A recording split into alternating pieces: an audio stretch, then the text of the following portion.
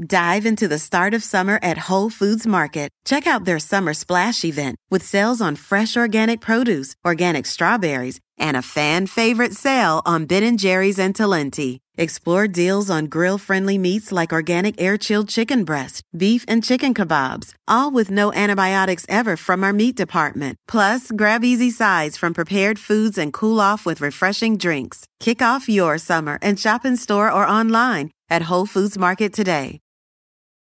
This is a big year. The Ohio Lottery's golden anniversary. 50 years of excitement, of growing jackpots and crossed fingers. 50 years of funding for schools, of changed lives and brightened days. 50 years of fun, and that is worth celebrating. So watch for can't-miss promotions, huge events, and new games that will make the Ohio Lottery's 50th year its biggest one yet. Learn more at funturns50.com. This is an historic time. This is going to be a multi-year fight. Why is it taking so long to get a screening test? It is not a hoax. It is real. Something that we have never experienced before. Wash hands, wash hands, wash hands. I mean, you're the scientist. You're going to have to tell me. Welcome to Science Rules Coronavirus Edition. I'm your host, Bill Nye, and this is the series that brings you the latest analysis and the science of this pandemic to keep you informed, prepared, and calm. We are all in this together, my friends. Coronavirus news is a mixed bag this week. The virus has infected more than 100 million people worldwide, with almost 26 million in the U.S. alone. But the rate of infection seems to be decreasing. Vaccines are slowly but surely making their way into arms across the country, but there are still roughly 4,000 people dying every day in the U.S. 4,000 people a day. The Earth has just about made one full orbit around the sun since we first realized how big a deal this coronavirus is. But a year later, one huge thing we still don't know for sure is where exactly did this virus come from? That question recently got a lot of attention with a high-profile article suggesting that the virus, as outlandish as it might sound, could have escaped from a laboratory, like for reals, people. And here to discuss what we know and what we don't know about sources of SARS-CoV-2 is Dr. David Relman. He's a professor of microbiology and immunology at Stanford University. Dr. David Relman, welcome to Science Rules Coronavirus Edition. May I call you David? You may, sir. It's a real pleasure to join you. What do we know for sure about where SARS-CoV-2 came from?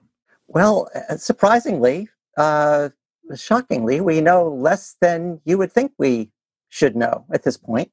The virus is a beta coronavirus, and its most closely known relatives are viruses that reside in bats. What's a beta? What makes a coronavirus a beta? Well, like all living things, there's a complex population structure to the natural population of these viruses. And in the case of coronaviruses, they can be lumped into different subfamilies, if you will. And beta is one of those subfamilies. It's the same subfamily in which the original SARS coronavirus. The severe acute respiratory syndrome. Exactly. Yeah. Are there others or whatever that don't harm us the way this thing does? Oh, sure. What's amazing is that these viruses, like many of the interesting biological agents in nature, have just an amazing degree of diversity. We know that there are many thousands of relatives to this virus, about which, in most cases, we really know little. They don't appear so far to be obvious causes of disease.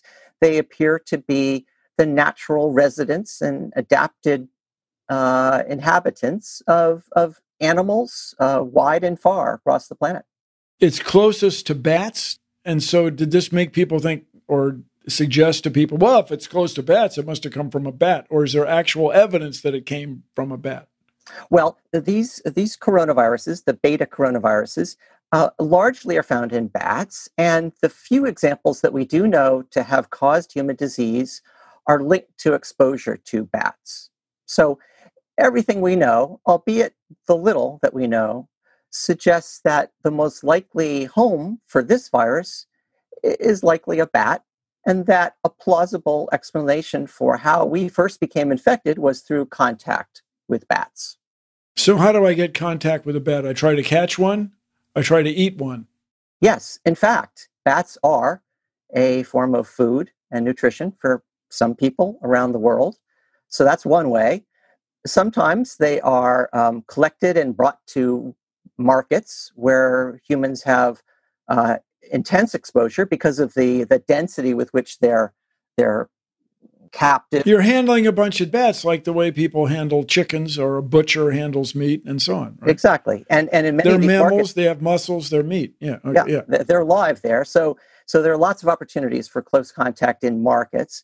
And then finally, people sometimes go out and intrude upon their natural habitat, which is largely caves and other sequestered dwelling spaces around the planet. And people who spend time in caves are at risk for becoming naturally infected. Are there strains of this virus in varieties of bat near where the COVID virus was first isolated? It's not so cut and dry. To get back to your original question, what do we know?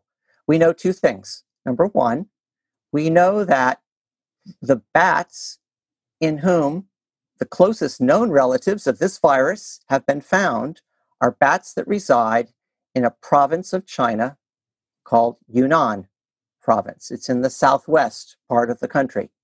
The second thing we know is that the first human cases of COVID-19, as best we know, first arose in the city of Wuhan, China. Wuhan is in Hubei province. So it's not the same province. Not only not the same province, it's not even adjacent. It's about 1,000 miles or maybe 1,600 kilometers away. Is there a hypothesis about how it got to Wuhan? There is not. And that's one of these big missing issues. Wow. So how did you get interested in this disconnect? I became interested as a sort of a generally involved and knowledgeable expert in infectious diseases and in the issue of emergence of infectious disease. My own work has focused on disease-causing bacteria, how they cause disease, how they arise, their population structure, et cetera. And I've done some work along the way with our U.S. National Academies of Science looking at this whole issue of how do new infectious agents emerge. And so I've been interested in this general theme. And so I thought, okay, we first hear about this in late December. It's January 2020. I thought, I know there are people who are very interested and directly involved in sampling bats in China. They will be working like hell to figure out, what are we missing? Are there other bats that are infected with maybe just this virus that we missed?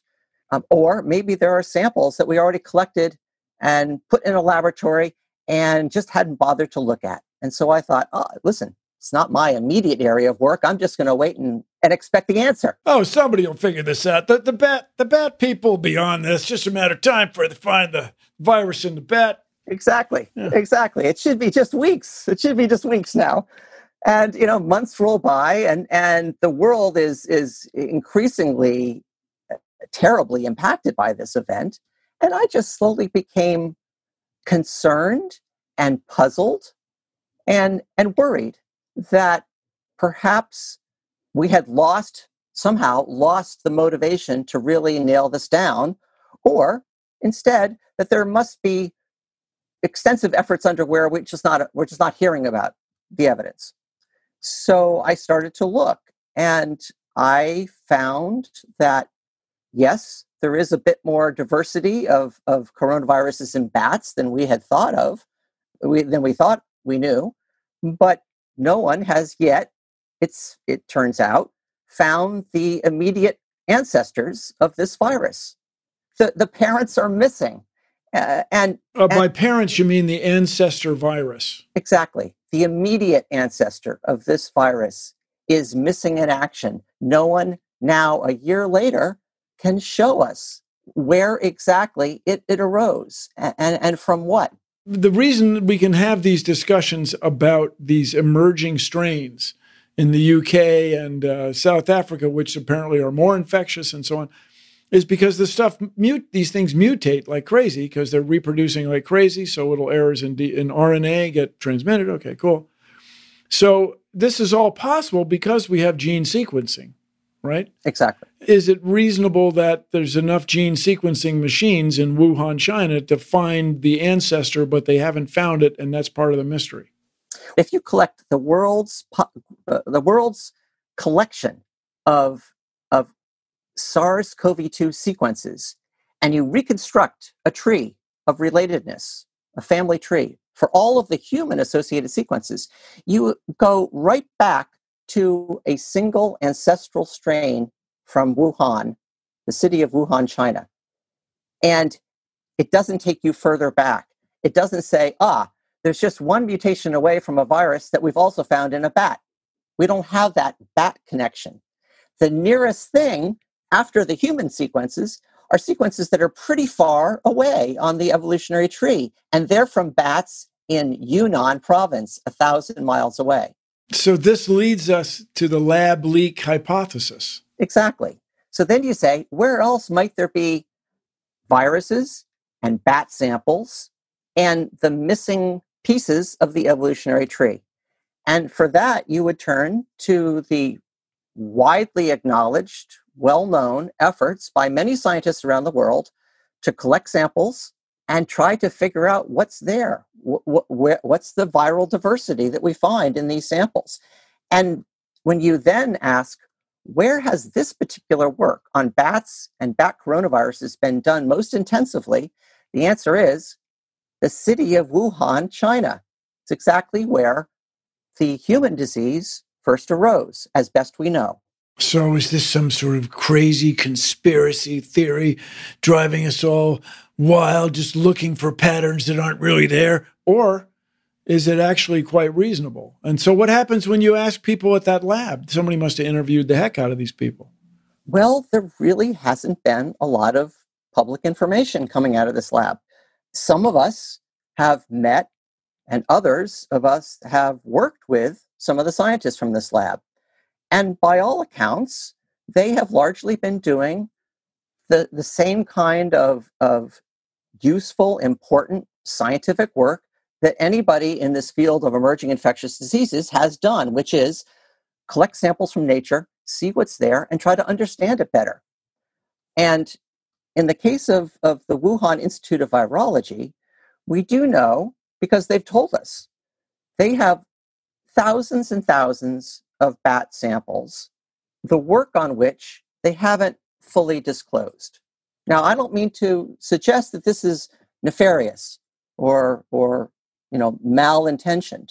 I think the important point here is it's not for me to speculate or for you to speculate. It's for all of us as scientists to step back and ask, what do we need to know about this pandemic, and how are we going to go about collecting objective, verifiable information that leads us to that answer?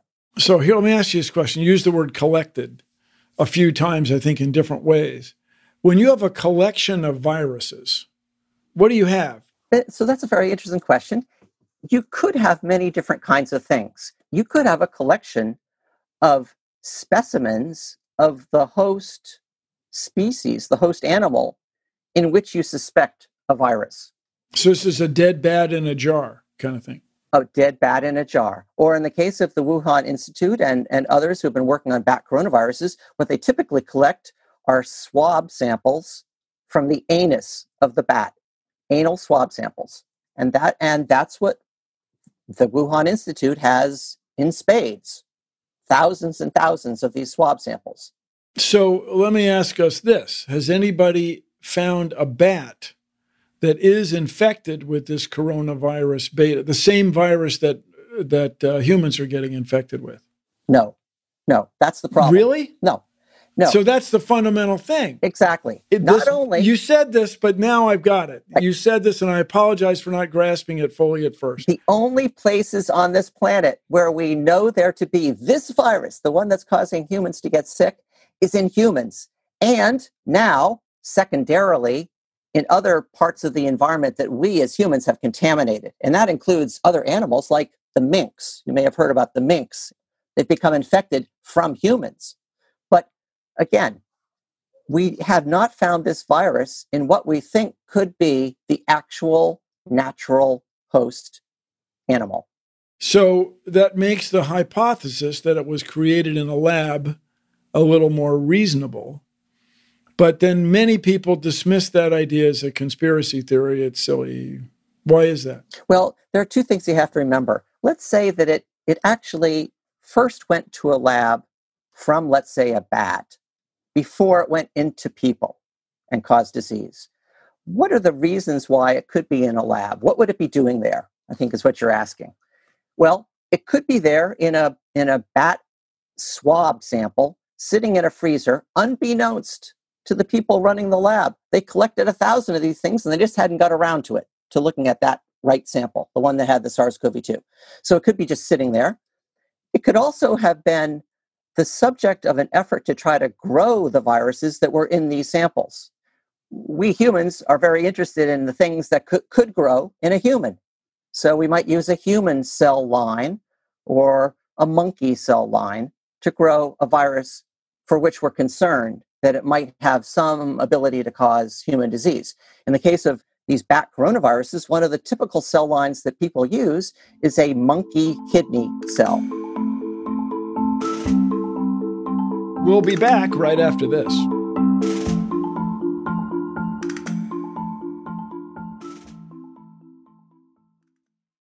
Dive into the start of summer at Whole Foods Market. Check out their summer splash event with sales on fresh organic produce, organic strawberries, and a fan favorite sale on Ben & Jerry's and Talenti. Explore deals on grill-friendly meats like organic air-chilled chicken breast, beef and chicken kebabs, all with no antibiotics ever from our meat department. Plus, grab easy sides from prepared foods and cool off with refreshing drinks. Kick off your summer and shop in store or online at Whole Foods Market today.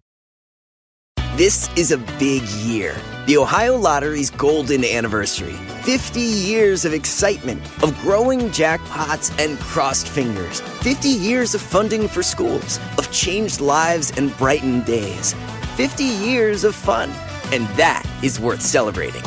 So watch for can't-miss promotions, huge events, and new games that will make the Ohio Lottery's 50th year its biggest one yet. Learn more at funturns50.com. Meet Janice. Unfortunately, her thing is sneeze attacks every time spring returns. I literally sneezed 40 times in a row once. Luckily for Janice, at the Walmart pharmacy, she can get over-the-counter allergy relief for things like sneezing, runny nose, and watery eyes fast with online pickup or delivery. No more suffering? That's nothing to sneeze at. I see what you did there. Help survive allergy season with fast online pickup or delivery from Walmart. Welcome to an easier pharmacy. Welcome to your Walmart.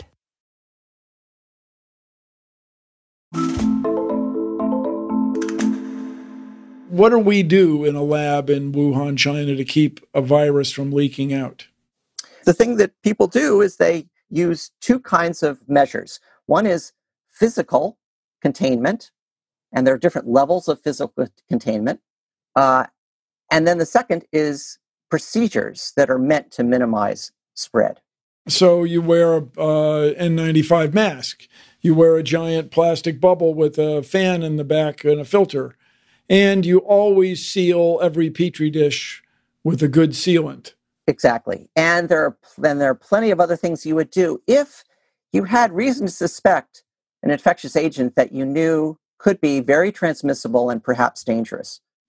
So if this thing is a lab leak, let's say all these procedures were followed and all these systems were in place, and it's still a leak, what do we do about it? So that gets to the question, why do we care about this origin issue? Two things. One is it helps us understand how best to anticipate the next pandemic.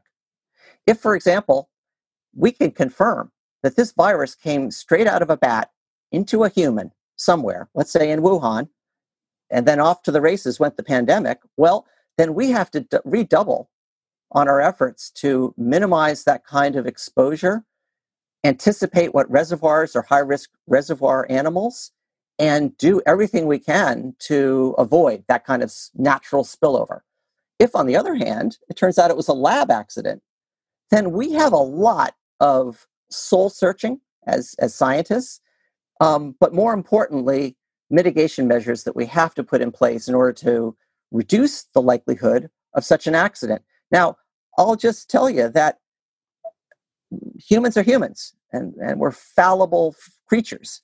And there are a number of known accidents that have taken place in laboratories, even those that were undertaking the most careful biosafety measures that we have. Our own CDC, lots of other labs of that sort have had accidents in the past. In fact, after the first SARS outbreak was controlled, and the virus was only found in laboratories, there were laboratory accidents in which laboratory workers became infected with SARS and got sick, and in fact, there are even deaths. It's a real problem. How do you keep from sort of spreading fake news about this? As much as one can do to achieve transparency, I think can help. We scientists need to be much more transparent about the work we do, the work that was done on these viruses, why we're doing it, and the measures that we use to try to do it safely, as well as transparency about accidents. Accidents happen. Here's what has happened. Here's what we're doing to try to reduce the likelihood, but understand that nothing's perfect. And I think only when we fess up this way, all of us, are we going to have greater trust in in the work that we're doing. Is there something that the investigators of this really wild hypothesis that it was a lab leak, is there something those investigators are doing wrong? First of all, I don't think the hypothesis is wild. As I say, I'm not trying to fearmonger. I really think that we just have to be sober and objective. And I've told you the things we know. The things we don't know are far more numerous. And one of the reasonable, plausible explanations is that this virus was either brought to Wuhan or created in Wuhan through legitimate scientific work meant to understand these important viruses. And then it escaped by accident. And so I would say one thing that investigators really need to do is to go to the laboratories in Wuhan and say, we absolutely need to look at everything in your freezers, all of the records of what was in your freezers, all of the data that you collected over these recent years, and including sequence information on any sample that you already looked at and thought, nothing here of interest at this point to me right now. Who are the investigators? The World Health Organization, WHO, spelled WHO?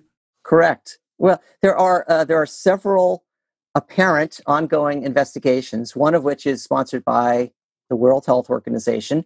They selected a group of investigators, half of which, to my understanding, are from China, and the other half of which are from elsewhere around the world. So it's like a freedom of information thing. It's great to have access to all the information, but if you're providing the information, it's a huge hassle. You have to stop working and go find all these documents. And how long do you think such an investigation should or would take? Months, probably. Months. Yeah. And so how long ago did it start, these investigations start? This particular investigation, the WHO investigation, began just this week. After a year? Correct. They've been planning and negotiating over the terms, which, by the way, most recently are now no longer available to the public. The terms of reference, which were available on their website as of this week, are not available unless you have a WHO password. But the boots on the ground began this week. So do you know personally any of the boot people? I do. Any of the people doing the investigation? I do. And do you think they'll be able to get to the bottom of it or find anything cool and new? I know that some of them are very good scientists. I'm a little bit hesitant. I'm skeptical that they are going to be provided access to the kinds of information that they need. The other thing to say is that to do this right, not only should be a collection of people of the right expertise, but it should be people who have as little conflict of interest as possible. Everybody has some, but some have much more than others. So who's an example that has a conflict of interest? Well, I would say that somebody who was personally involved in work at the Wuhan Institute certainly should be a source, someone that you would interview, but should not be a member of the team. Just to settle this matter for now, what do you think the likelihood of a lab leak that people aren't being honest about, or a conspiracy to conceal a lab leak, or a deliberate production of a deadly virus? What do you think that is compared to so-called regular old natural or zoonotic origin of this virus? If you had to pick 50-50, 1 in 1,000, 1 in 10? That's a hard thing. One thing I've been critical of is scientists like me just spouting off, I know what the answer is, here's what it is. So I will answer your question, but I just want to say, I don't want to be viewed as somebody that comes to this with a prejudgment. I really don't. So all of my colleagues who are just so sure that this was X or Y, natural or deliberate, I immediately dismiss, because all I know for sure is that you cannot be sure at this point of where this came from. But I'll tell you, I think that the possibility of a laboratory accident is real. I also think at the same time that the likelihood that somebody deliberately released this virus, which is something that people have speculated about, to me doesn't make sense. But do I think the accident possibility is real? Yes. Does it need to be addressed? Absolutely. Because the consequences for what we now would need to do to mitigate and anticipate the next pandemic are very different. We have to take it seriously. You got to know where it came from. That's how you address the problem. Absolutely. David, thank you so much for taking the time. Man, this is really something, that the actual origin of this thing, this virus, and what we would do about it as a result really depends on knowing more about where it came from. That is really something. All right, my guest today has been Dr. David Wellman, professor of microbiology and immunology at Stanford University. I'm Bill Nye, my friends. This is a pandemic. We are all in this together, and more than ever, science rules. Science is how we're going to get through this. If you like Science Rules, and I hope you do, please take a moment to rate and review it in Apple Podcasts and on Stitcher. Helps us out, helps other people learn about the show, helps us know what you want to hear about. So thank you. Science Rules Coronavirus Edition is produced by Harry Huggins and Corey S. Powell. Our editor is Tracy Samuelson. Our engineer is Luz Fleming, who also mixed this episode. Josephine Margarana is our executive producer. Special thanks to Casey Halford. And remember, at Stitcher and all around the world, Science rules. Thank you so much, Dr. Wellman, for taking the time and enlightening us about what we don't know. My pleasure. 3 more things. Wear a mask, get tested, and get your vaccine as soon as you can. It doesn't matter which flavor or brand. If you get an opportunity, get vaccinated so we can stop the spread of this thing.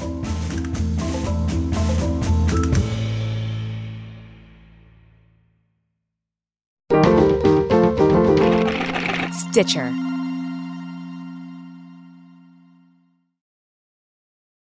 Dive into the start of summer at Whole Foods Market. Check out their Summer Splash event with sales on fresh organic produce, organic strawberries, and a fan-favorite sale on Ben & Jerry's and Talenti. Explore deals on grill-friendly meats like organic air-chilled chicken breast, beef and chicken kebabs, all with no antibiotics ever from our meat department. Plus, grab easy sides from prepared foods and cool off with refreshing drinks. Kick off your summer and shop in store or online at Whole Foods Market today.